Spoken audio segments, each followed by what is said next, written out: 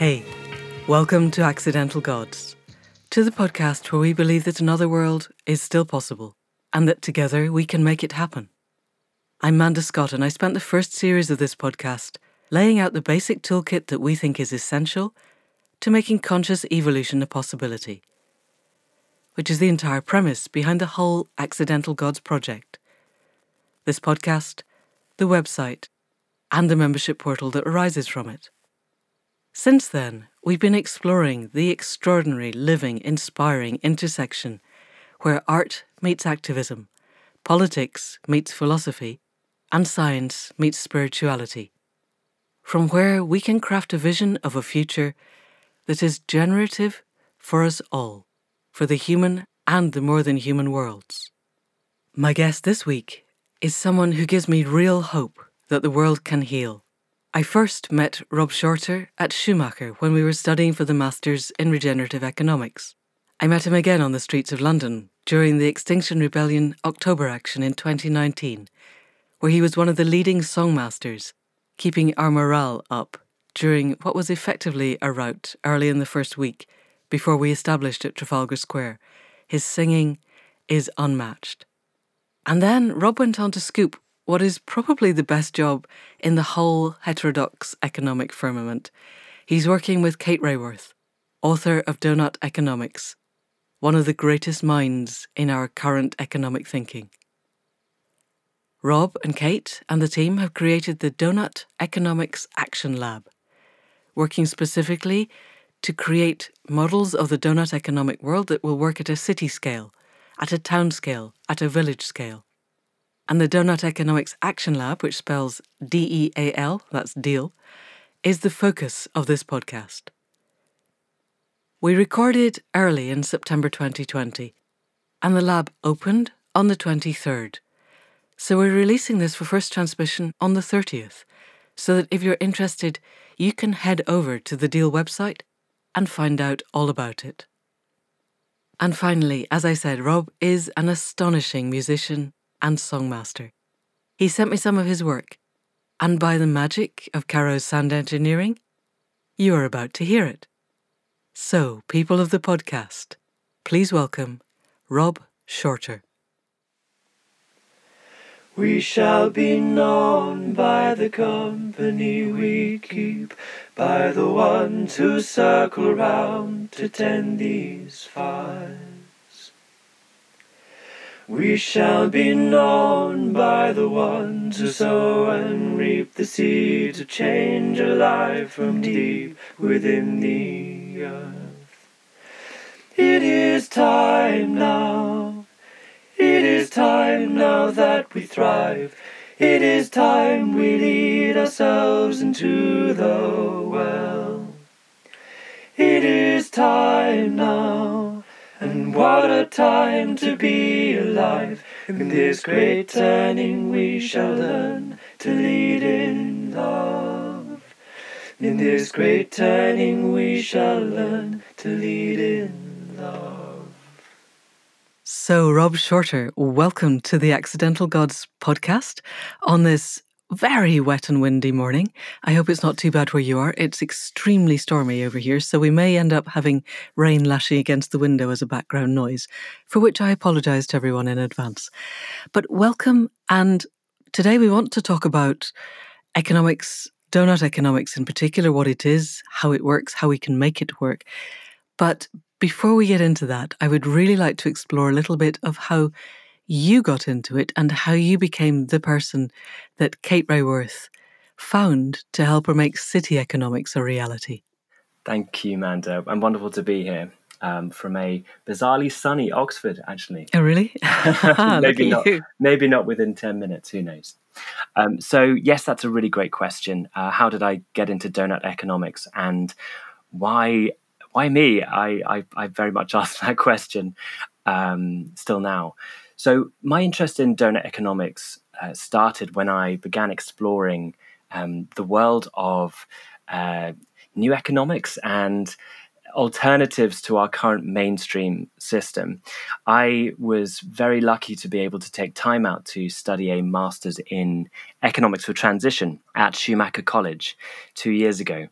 And from the outset of that, I was aware of the donut as a model and was a great fan of Kate's book. And when looking at it, I was very inspired by the vision of how we can move to a place in which people and planet are thriving in balance, see the safe and just space that the donut model depicts. But my question was, well, how do we move there? Are there any signposts that say, well, here's the sort of business model you need to pick up, or here's the way you organize within a community? And I carried that question. And over the course of the year, I was fortunate to meet Rob Hopkins, who was at the time writing a book on imagination and the power of the imagination, and illustrated through so many wonderful stories he had collected, building on his time in transition, but also more explicitly looking at, so what is the imagination? Why are we suffering in this time? In why is the imagination suffering in a time we need it more than ever? Yeah. And so I saw these stories. I was inspired by these stories. As everyone is, I do love watching the reaction of people when they hear his stories. People come alive. And I was thinking, well, there's something common in a lot of these stories he spoke about, in common about the way people were working together to meet various needs within certain places, very specific contexts, that there was a quality that I was wondering, is there a way to sort of share these, to tap into what it is that could be some signposts towards a donut economy, a way in which we might really intentionally and skillfully build our collective imagination, give agency to everyone to be able to build the collective imagination so that we might move towards this space we've never been in, right? So there's no country in the world that is within the donut today. Can you tell us the basic principle of the donut, the meeting the needs? Absolutely, yes. So the donut gets its name from the shape, which, think of two concentric rings, like a donut with a hole in the middle. The inner ring is the social foundation, which depicts the needs that all people need to live a good life. They're the needs that everyone has a right to around the world. And when we fall short on these, we're falling short on life's essentials, and we fall into the middle of the donut, the hole in the middle. Yeah. Beyond that, we actually go into the space of the donut. But it's not just a case of meeting everyone's needs. We actually recognize that we are living on a wonderful, thriving planet of life-giving, life-supporting systems all around us. And so what the outer ring depicts is what's known as the ecological ceiling. It depicts 9 planetary boundaries that come from Earth system science. The people who are working tirelessly to be able to understand the key life cycles of the planet and measure them. And with these 9 planetary boundaries, we recognize the moment at which we are going beyond Earth's carrying capacity for humanity. So what we say with the donut is, yes, we need to meet the needs of all people, but we need to do so within the means of the living planet. And that is the space within the donut, which is the safe and just space for humanity. Brilliant. And we will put an image of the donut on the website, on the podcast page on the website, so that people can go and have a look at what the inner boundaries and the outer boundaries are, to make sense of it. Because it's much easier to see, I think, than to explain. Whether describing it gets anywhere near, but the one of the great things about the donut, it is so visual. It's a compelling, simple visual. There's something quite deep about its circularity. And it really does appeal to people who don't know anything about economics, which is one of my favorite things about it, because it's sort of it's more inviting than any of the equations or graphs you might get in Econ 101. This is a great starting point. Absolutely. Yeah. And it's very alive. I think it's simple, it's clear, it makes sense. And as you say, something about the circular nature of it is, I think, very compelling. exactly for people who don't spend their lives thinking that economics is all about numbers. When it isn't. Economics is about people and how we interact with each other. So as I understand it, you wrote your dissertation for the Masters on the area of how do we get the narrative to the place of the living planet. Is that right? So the dissertation was an exploration very close to the research of Rob Hopkins. The jumping off point was asking this question: what are the conditions that cultivate the collective imagination towards the donut? Wow. And my values very much lie in the role that everybody plays in a just transition, and how we are all called to bring our gifts and our views and our lived experience and our aspirations to this collective imagining. And I was fascinated when I did a project prior to my dissertation at the youth climate marches, and I took a banner and lots of A5 cards, and the big banner said, "What if?" And it was very much building on the work of Rob's book, From What Is to What If. And it was inviting young people to imagine a future and ask their own what if questions, which then they would write on these bits of card and I'd post up on the banner. And so their words were adorning this large banner and speaking volumes. It was some of the things they came up with were fantastic. But what I was noticing that there was real difference in certain people's ability to imagine. And that began me on this trail of understanding that we can't just necessarily just switch on this, some people refer to as the muscle of imagination. You know, there are things that inhibit us from imagining, and there are things that really cultivate imagining. Right. And there are dynamics between us as individuals and us as when we gather together. So that's really then kicked off this exploration. And I'm so interested in this. I'd like to take a little bit of time down this rabbit hole, because this is, as I'm sure you know, one of the questions that absolutely obsessed me when I was at Schumacher is how can we create a change in the cultural narrative, which is, I kind of think, a way of saying something quite similar, but you've been more precise because you were looking specifically at the donut and you were looking specifically at the collective imagination turning towards that. So what conditions did you find did cultivate the collective imagination towards the donut? Well, there are many. And I wouldn't say that I've come anywhere near to, I would say, the full unknowing wonder of what the imagination is. I feel my work is gesturing towards what we might need. And it is certainly proving to be helpful to some people. But what I found was that there are some key areas. So if I describe those in turn, yes, please. The first is space. The imagination needs mental and emotional space, and the more that we can expand a sense of mental and emotional space, the more we open space for imagination to come through. And how do we do that? How do we do that is a great question. I think you could look at it from the things in modernity that inhibit space. We live busy, rushed lives with their stresses and strains and trauma that keep us striving for, I guess, distraction.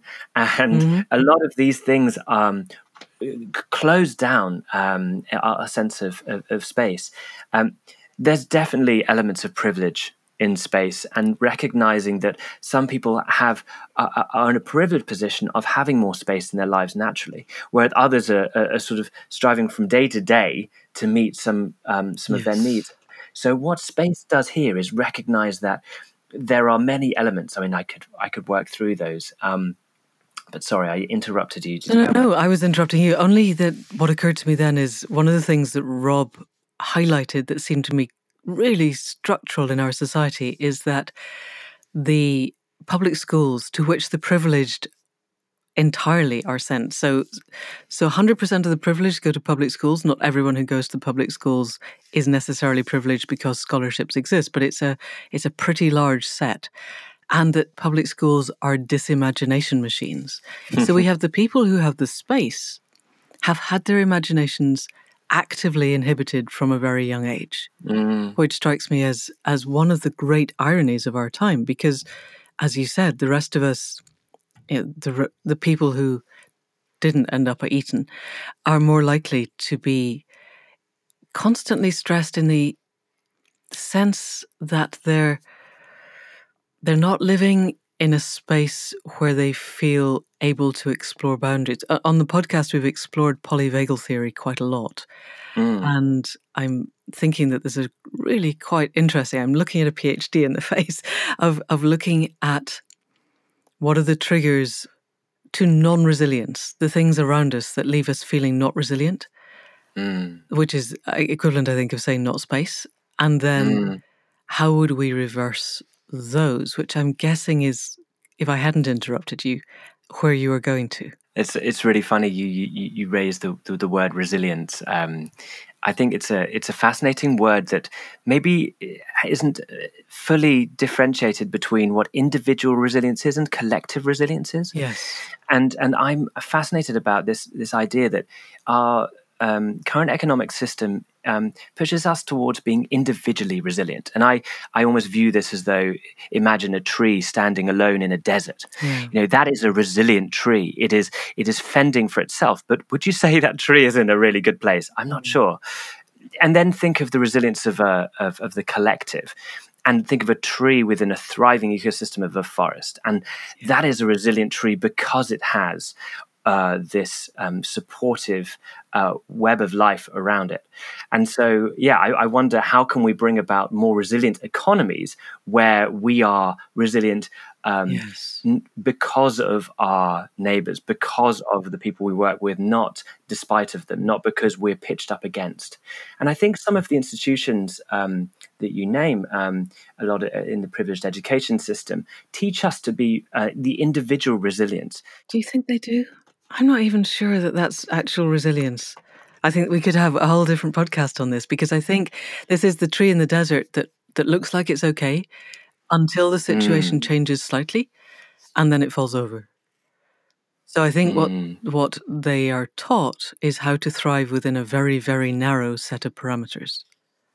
And I'm not sure that's what resilience truly is. I think if we look at this psychology, through the lens of somatic experiencing, or the people who are really interested in polyvagal theory, and start to unpick to what extent does any of us feel safe in this environment. And I think quite quickly, if you talk to people, there is no sense of individual safety or of collective safety. There's just a difference in our ability to fend off the unsafe. I think you've got a great point, and I wouldn't profess to knowing enough to sort of wade in on that particular one. But just picking up on the word safety, that is within each of these core elements that I started describing of what the imagination might need to cultivate it, and I talk about the mental and emotional space. One of the key prerequisites to that is feeling safe. Okay, feeling physically and emotionally safe, and acknowledging and honoring our fear and vulnerabilities, and with that is, in the collective sense, is feeling welcome. Welcome to be ourselves, invited to participate with warmth and sincerity. These are some of the very initial things relating to space. And when thinking about donut economics and thinking about how the qualities we bring about when we gather, if we gather in a place that makes us feel welcome and a place where we feel safe, then we can start talking. If you go to a space to start discussing a new economic paradigm and you don't feel those two things, then you're not going to get very far. So space really talks about how we feel safe and how we feel welcome, and then moves on to things like, well, how do we give ourselves permission to get things wrong, permission to suspend that inner voice of judgment and cynicism. And so it starts sort of building up some of these elements where we can start we can actually start connecting with each other in a deeper way, start opening to alternative possibilities, and slow down to really begin to notice what new things might emerge rather than repeating old patterns. Yes. So space covers a lot of things, and those are just a simple articulation of some of those. Gosh, this is so interesting. And are you finding that there's an age difference in this? I'm thinking quite specifically of having been invited onto the parish council in the village where I am, and I've been along to one meeting, and I felt neither safe nor welcome, really, because I was coming from a very different place, and I've been struggling to think, how can I create a mutually safe and welcoming space in this particular forum? And listening to you, I was imagining that your generation and those coming up have possibly got the language and the literacy of self-awareness and collective awareness more than the age that is of the ruling class and upwards. Has that been your experience, or am I simply generalizing too much? Well, my experience, I would say, is still very limited. But what I would say is, I've witnessed extraordinary spaces of enormous vulnerability, and from those places come extraordinary growth and collective spaces where you feel anything's possible. Okay. But at the same time, I don't necessarily experience them, but I read about people, young people who are dealing with levels of stress and anxiety greater than any other generation before. Yes. And so there's a disconnect between those two things.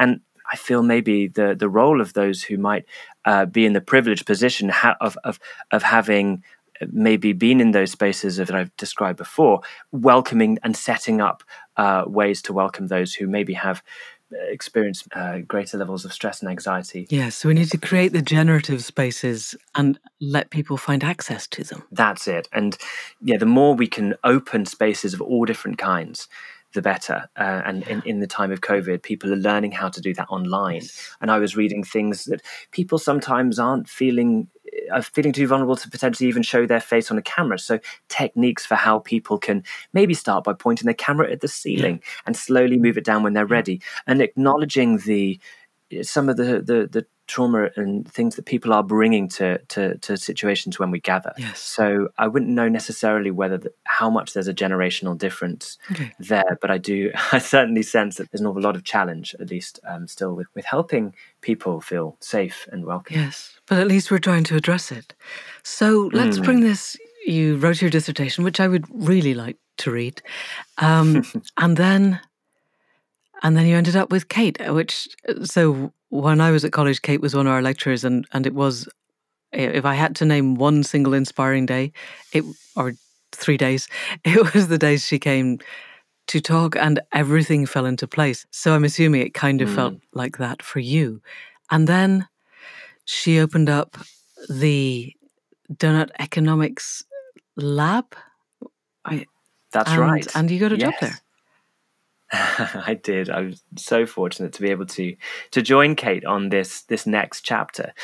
If we cycle back to when Kate first came up with the idea, she was working at Oxfam. It was 2012, and she came up with the donut model, as I described before. And in 2017, having had some time and space to investigate this idea more deeply, she wrote the book Donut Economics in 2017, and it really sparked off.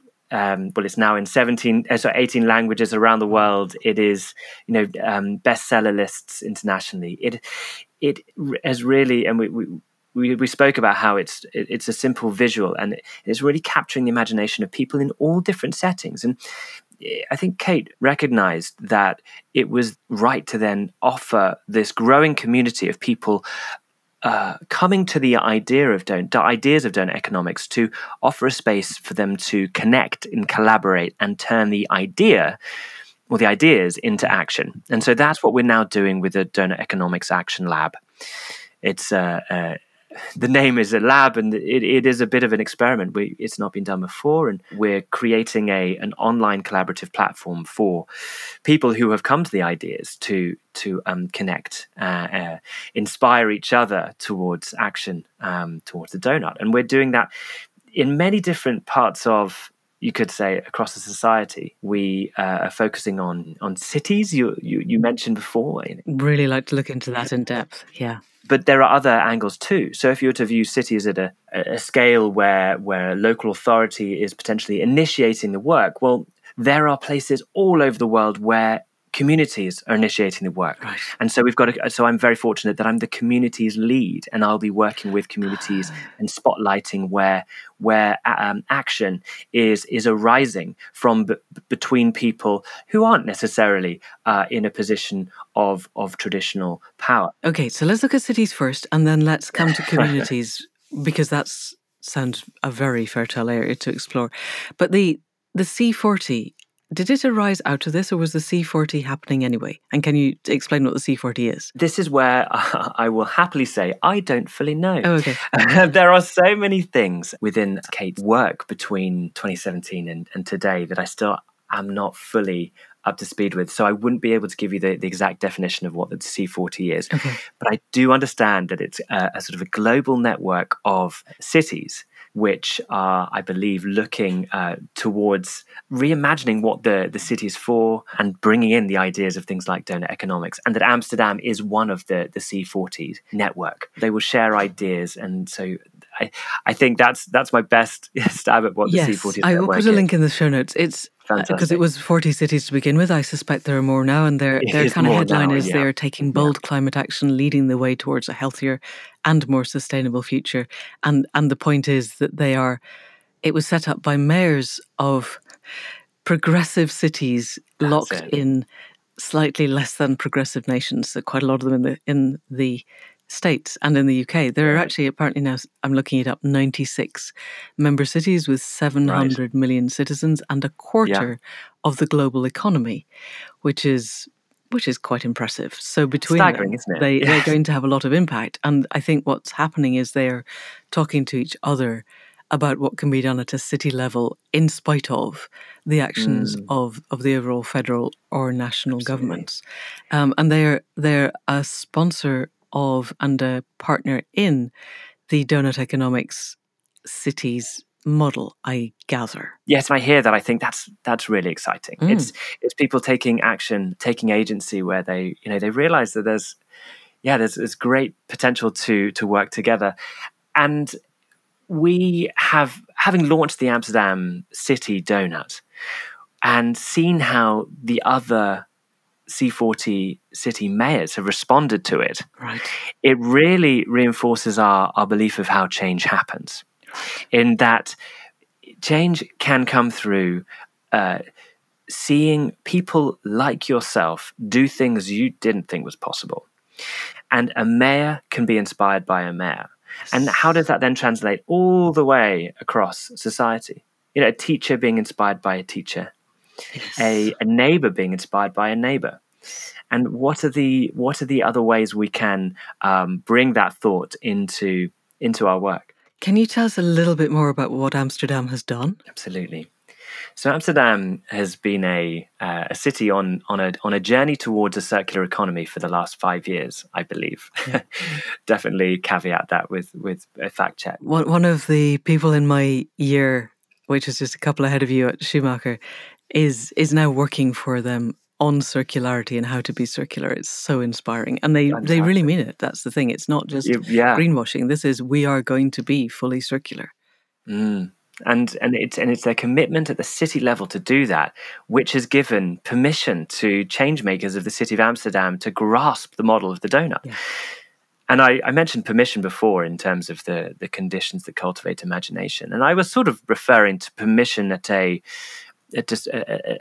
gathering at a small scale when we gather together as individuals, but this is permission at a city scale. You open the city of Amsterdam will open this space for the change makers to step in and imagine what is possible for this city, and they recognize that the donut brings together both the social and ecological dimensions. This is before I joined the Donut Economics Action Lab. Kate and Carlotta, the other co-founder of the Action Lab, worked with the city and with a consultancy called Circle Economy, and with changemakers, which is people from business and other organizations, to formulate what a downscaled donut looks like for a city of Amsterdam. Right. Downscaled from a national level or from an international level? Downscaled from a global level. Yeah. So the donut, as you may post on you mentioned the link, if you're looking at that is the global view of the donut. So it measures global impact of climate change, of ocean acidification, and all the other planetary boundaries, and the social measures such as the percentage of the population not meeting needs on things like health and education. Whereas the downscaled version is recognizing what are the things that we find most important to measure at a level of the city. So you might bring in more relevant social dimensions that are particular challenges in your city, and you might bring in ecological measures that are more relevant. And the ecological measures might be relating to the local ecology, looking next door at what is the biome in which you are a part, and how much carbon does your local environment sequester, how much what are the water nutrient cycles and things like that, and then mirroring that within the city. Yes. So you take what's right locally, but crucially, you also then look at how do you do that whilst respecting the needs of all people worldwide and within the means of the living planet.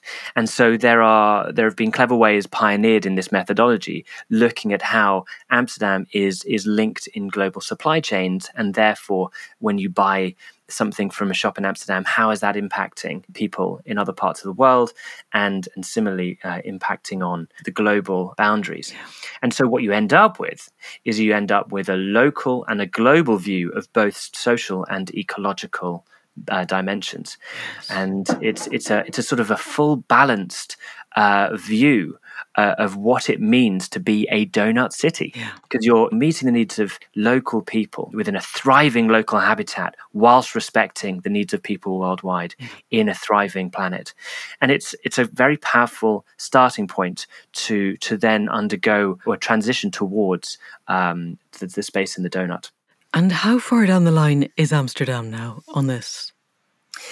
Amsterdam has published the portrait, as it's described, of what they chose, what the measures they chose, and the sort of the dimensions of those the local and the global, the social and ecological, and how they're doing on those, which is a really brave step to recognize. Yeah, we're actually. We're part of a lot of global problems here in the city because we're part of this global supply chains and things like that. So they published that, and they are now undergoing a sort of wider consultation with the city and with working out what it means to bring this to life for citizens, so that it then becomes something that citizens really own this vision. And then forging up the way forward, so they bring it to life with mapping the initiatives currently underway. What's already going on that is bridging the gap towards thriving in the donut. They're also looking at sort of policies that decisions they need to take on housing. How do they take decisions on housing when they now recognize that it has impacts on all of these things of the public portrait. Yeah. And so they are now, I guess, pioneering the next steps of turning the public portrait into action and informing action in all different parts of the cities and development. I'm assuming that Amsterdam was quite a progressive city to begin with for it to even have started this. How is it going down with the citizens of Amsterdam? Has anybody looked into kind of enthusiasm or uptake or engagement or any of the measures that we could look at to find out how is this spreading within the population?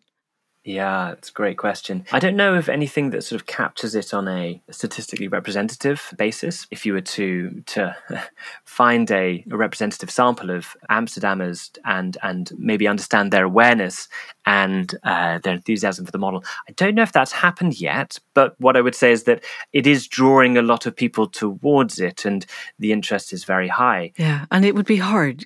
you can imagine if your city is going, okay, we want to meet the needs of everybody in a way that embraces everybody and engages everybody, it would be quite hard to go, no, I don't want to be part of that. I mean, really, you can't imagine that happening except on a really deeply ideological level. And I got the impression that there are a couple of other cities picking this up too, one of the Brazilian cities? Yes, conversations are bubbling up from over 500 places around the world, many, many cities from global north and south. And what we're so excited about is that, yes, it's been trialed or pioneered by a global north city, but there are so many cities in the global south looking to take this on and make it theirs. And it will be different. And we're fascinated to see how that works. So I'm not a part of all of those conversations. Okay, but 500 cities, yes. That's amazing. That's most of the C40. It's actually a mixture. It is a lot of the C40, but it's a mixture of scales as well. So we actually sometimes get whole nations looking towards this. And Costa Rica is moving towards this. And Costa Rica are the closest, I think I can say this, I'm not 100% on it, but one of the closest to actually being in the donut at a national level. And it's, I'm very excited about when Costa Rica publish and how many countries that will inspire. Yes. But I recognize that it's not necessarily the same individual or group of people who bring the idea into action, if you will. You've got a complete mixture of all of the different societal stakeholders picking up this idea and saying, how are we going to do this?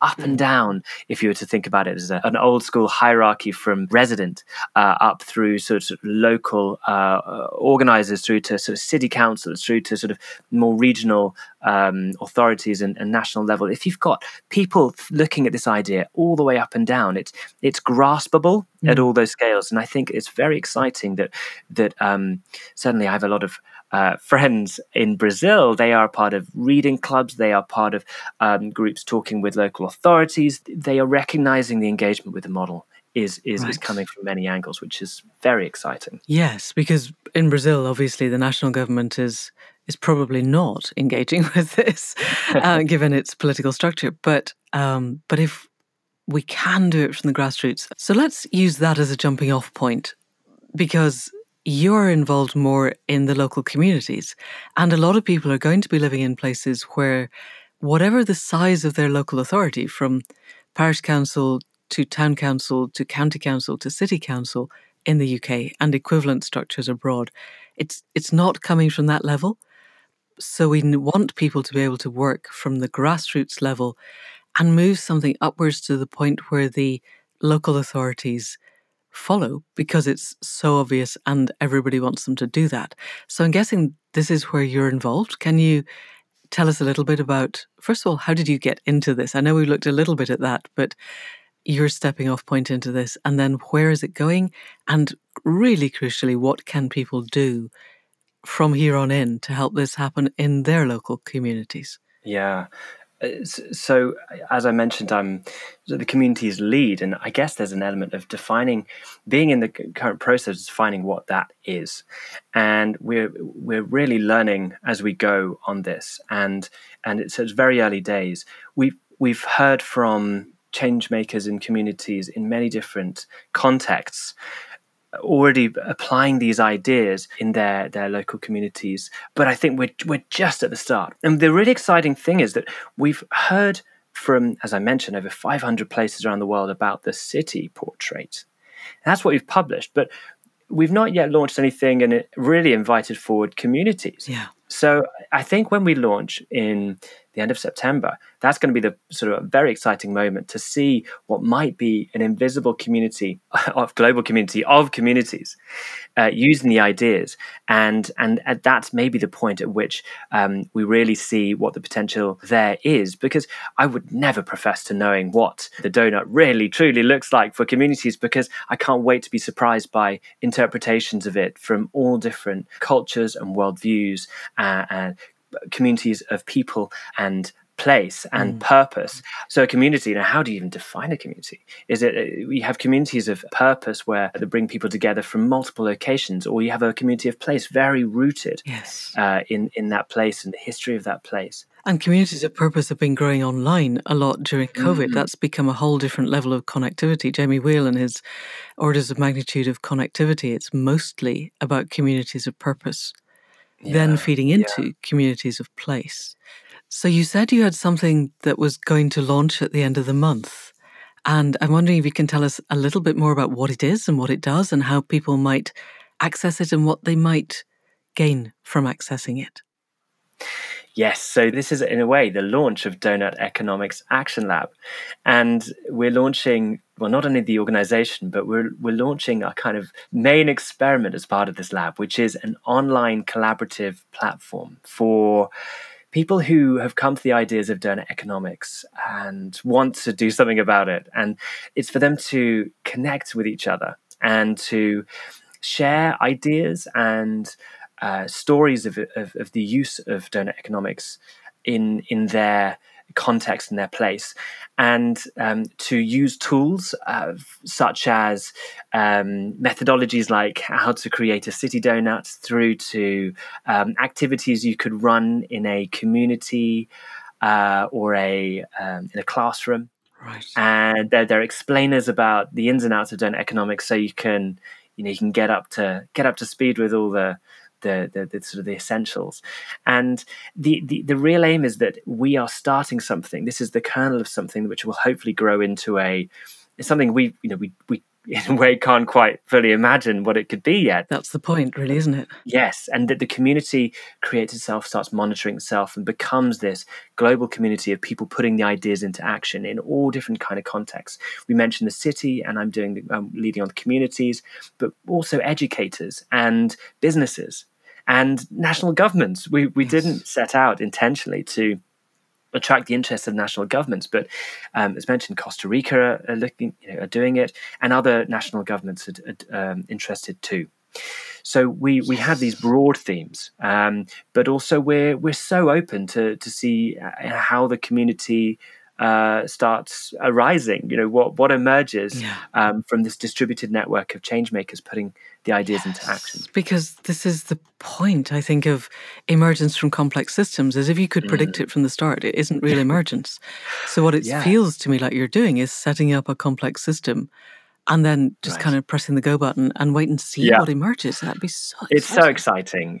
We're setting the platform up with a spirit of thinking in systems, as though we don't know what properties will arise, but we're setting up with the intention of paying close attention and learning and adapting, evolving, and that the community emerges from that. And so we will hopefully be able to respond as and when things. This is action research on a very large scale, isn't it? And have you got people doing dissertations on this? Have you got people who are whose job it is to be monitoring bits, angles of it, and really exploring stuff? Because I'm imagining that if it takes off as it could take off, then very quickly it's going to become very, very big and very, very complex and quite hard for one person to get their head round, or even a dozen people really to get their head round. Fantastic idea. One of our team members, Andrew Fanning, has done his PhD in the measurement of the donut at a national level. And if your listeners want to explore that, you can go search online for Leeds, the city Leeds, Leeds, Good Life, Leeds Good Life, and you can then look at any city around any nation around the world and how it meets how it currently scores on the donut metrics. And Andrew is currently, and as we speak, creating the sort of the academic literature around the donut. But your question, I think, is fantastic. So the academic literature that we will be then sharing on the platform. But the call for people to sort of look at how this complex adaptive system of the global community of changemakers coming around an idea, it's a fantastic idea. I've just looked up Leeds Good Life, so I'll put that in the show notes for people as well, because I think quite a lot of people are going to want to follow this up. It feels so rich, as if this is the opening of a door that answers your question of how do we inspire people to change their narrative. And partly it's about talking to other people who are changing their narrative, and then the collective amplification of the narrative changes becomes the narrative change in itself, I imagine. It feels enormously exciting. And I'm wondering, I listened to a podcast the other day with a young man called Mark Lakeman, who I hope to interview later, who was part... City Repair. City Repair, that's it. Yes, down here, cityrepair.org. And I'm thinking that if we brought the extraordinary dynamism of someone who basically just closed off an intersection and turned it into a village green, in order to create social connectivity, and that kind of action that's already happening. And he did it once, and there are now 700 of them across Portland. And I'm thinking Portland is probably looking at the donut quite hard at the moment. So, and then if Portland can do it, other cities in Oregon can do it, and then this is how we create It certainly change. is. It certainly is. It's genuinely very, very exciting. Yeah, and I have, in the process absolutely. of writing this down, realised that Donut Economic Action Lab spells deal, which feels really ironic to me because that's quite a kind of old-scale neoliberal concept, the concept of closing the deal. Yes, so... but bringing it forward to this sounds very good. Well, you could also look at it as the Green New Deal. So much spoken about. But yeah, so we do go by the name Deal. I guess I was explaining it longhand. But yeah, day by day, we refer to ourselves as Deal. You are Deal. That's cool. And I noticed also that you're quite involved with biomimicry, or at least Biomimicry 3.8 is one of the sponsors. And I wondered if you had any insight into how biomimicry is being incorporated into this. Yes, so biomimicry was a great thought partner in the methodology behind the city portrait, and I mentioned how when you downscale the global donut to a place such as the city, what are the relevant ecological measures? So hang on a second. I think for people who aren't familiar, tell us a bit about what biomimicry does and is, and the thinking behind that, and then how we can apply it. Of course. So biomimicry is pioneered by Janine Benyus. It takes the idea that nature offers us a lead in the design of various design challenges that we face. And it's been used in all kinds of technological innovations. Things like using spider webs as a concept because it's so much stronger. Right. It's got it's orders of magnitude more powerful than high tensile steel of the same weight or something like that. Yeah, I will post, there's an extraordinary YouTube video about biomimicry and the ways that it's being incorporated in kind of high technology stuff. So I will post that video on the show notes and people can find that. But if you can tell us then how it is being folded in to city-scale donut economics, that sounds really exciting. So the ideas of biomimicry are taking nature as both mentor and measure. It's saying, and how do we learn from nature, and then how do we use that as our measure of success? And so that is how much might our wildland next door to our city sequester carbon, and how do we potentially have dashboards on buildings saying, I'm sequestering this much carbon, or I'm capturing this much of the sun's energy and translating it into either solar power or as food on the roof, and having these kind of metrics to say that we are matching nature's wonderful life-giving capacity of what this place would be if we didn't have this city. It's turning the city into circles and recognizing that cities were designed in straight lines, and how we can actually bring more of the cyclical nature back into our design. Brilliant. One of the things that really struck me was this concept that the city can be intentionally designed to give more back to the ecosphere within which it resides than did the land on which it was built.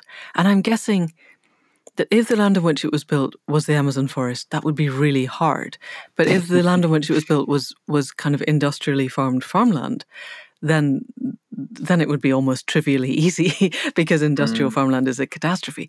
But to be able to really nurture create wildlife corridors, to realise that, I don't know, hedgehogs need a 10-acre territory, as we discussed in a recent podcast with Mary Reynolds. And how would we make a city hedgehog friendly and bee friendly and friendly for frogs? And can we do that in ways that still meet the needs of the people in the city to live and have a thriving existence? And my experience of what happens when people engage with the living world is that it almost, by the fact of that engagement, enhances their lives. And so if that can be built in to the city, and I guess in most cases now it's a retrofit, because there are very few cities being built from scratch that I know of. You might know differently. And so what we're going to have to do is redesign our cities, our towns, even potentially our villages on all the scales in order to be able to do that. Does that sound like what's going to happen?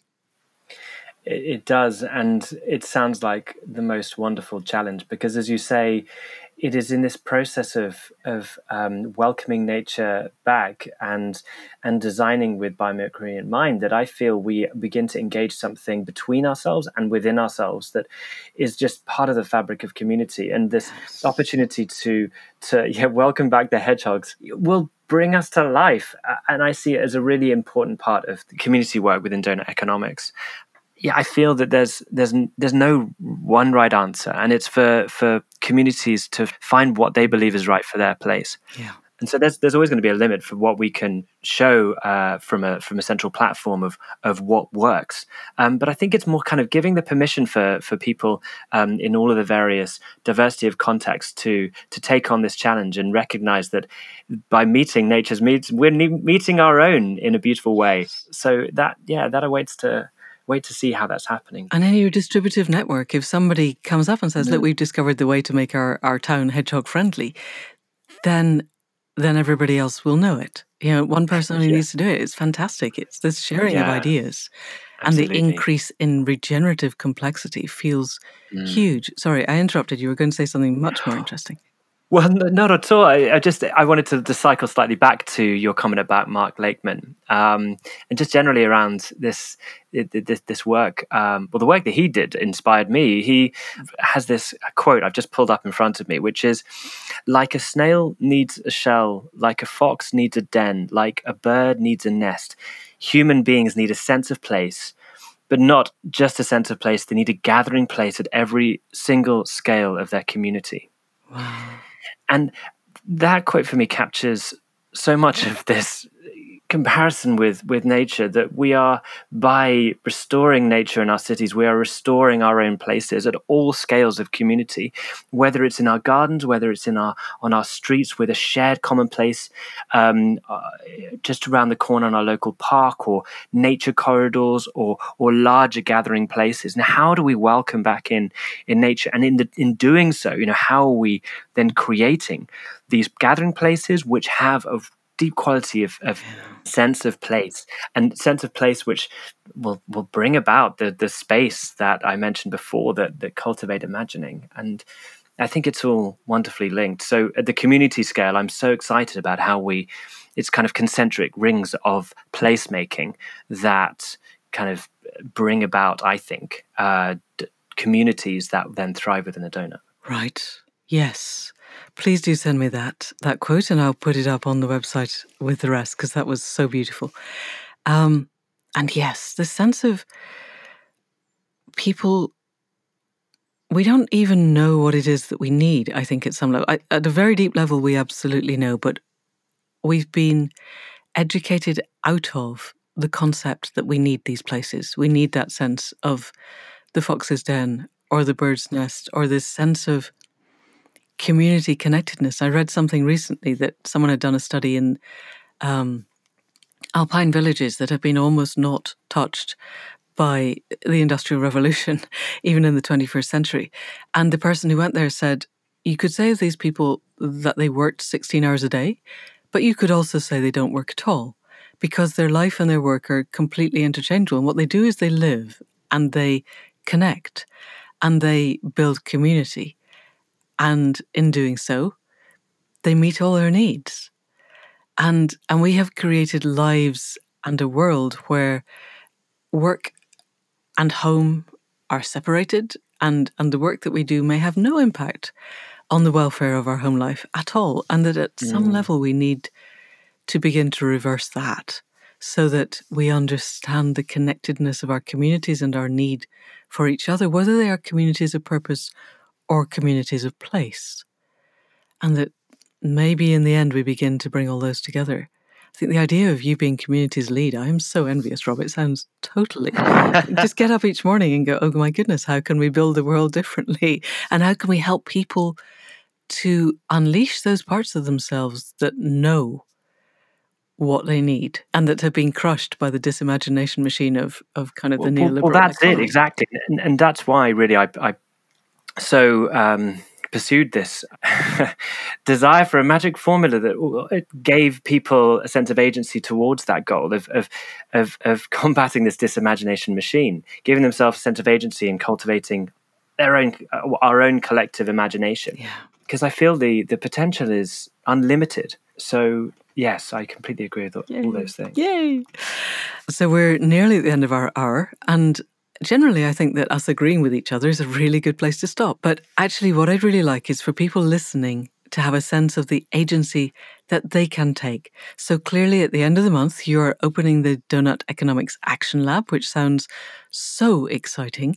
And I imagine everyone listening to the podcast will want to go there and just explore. So we'll put a link there.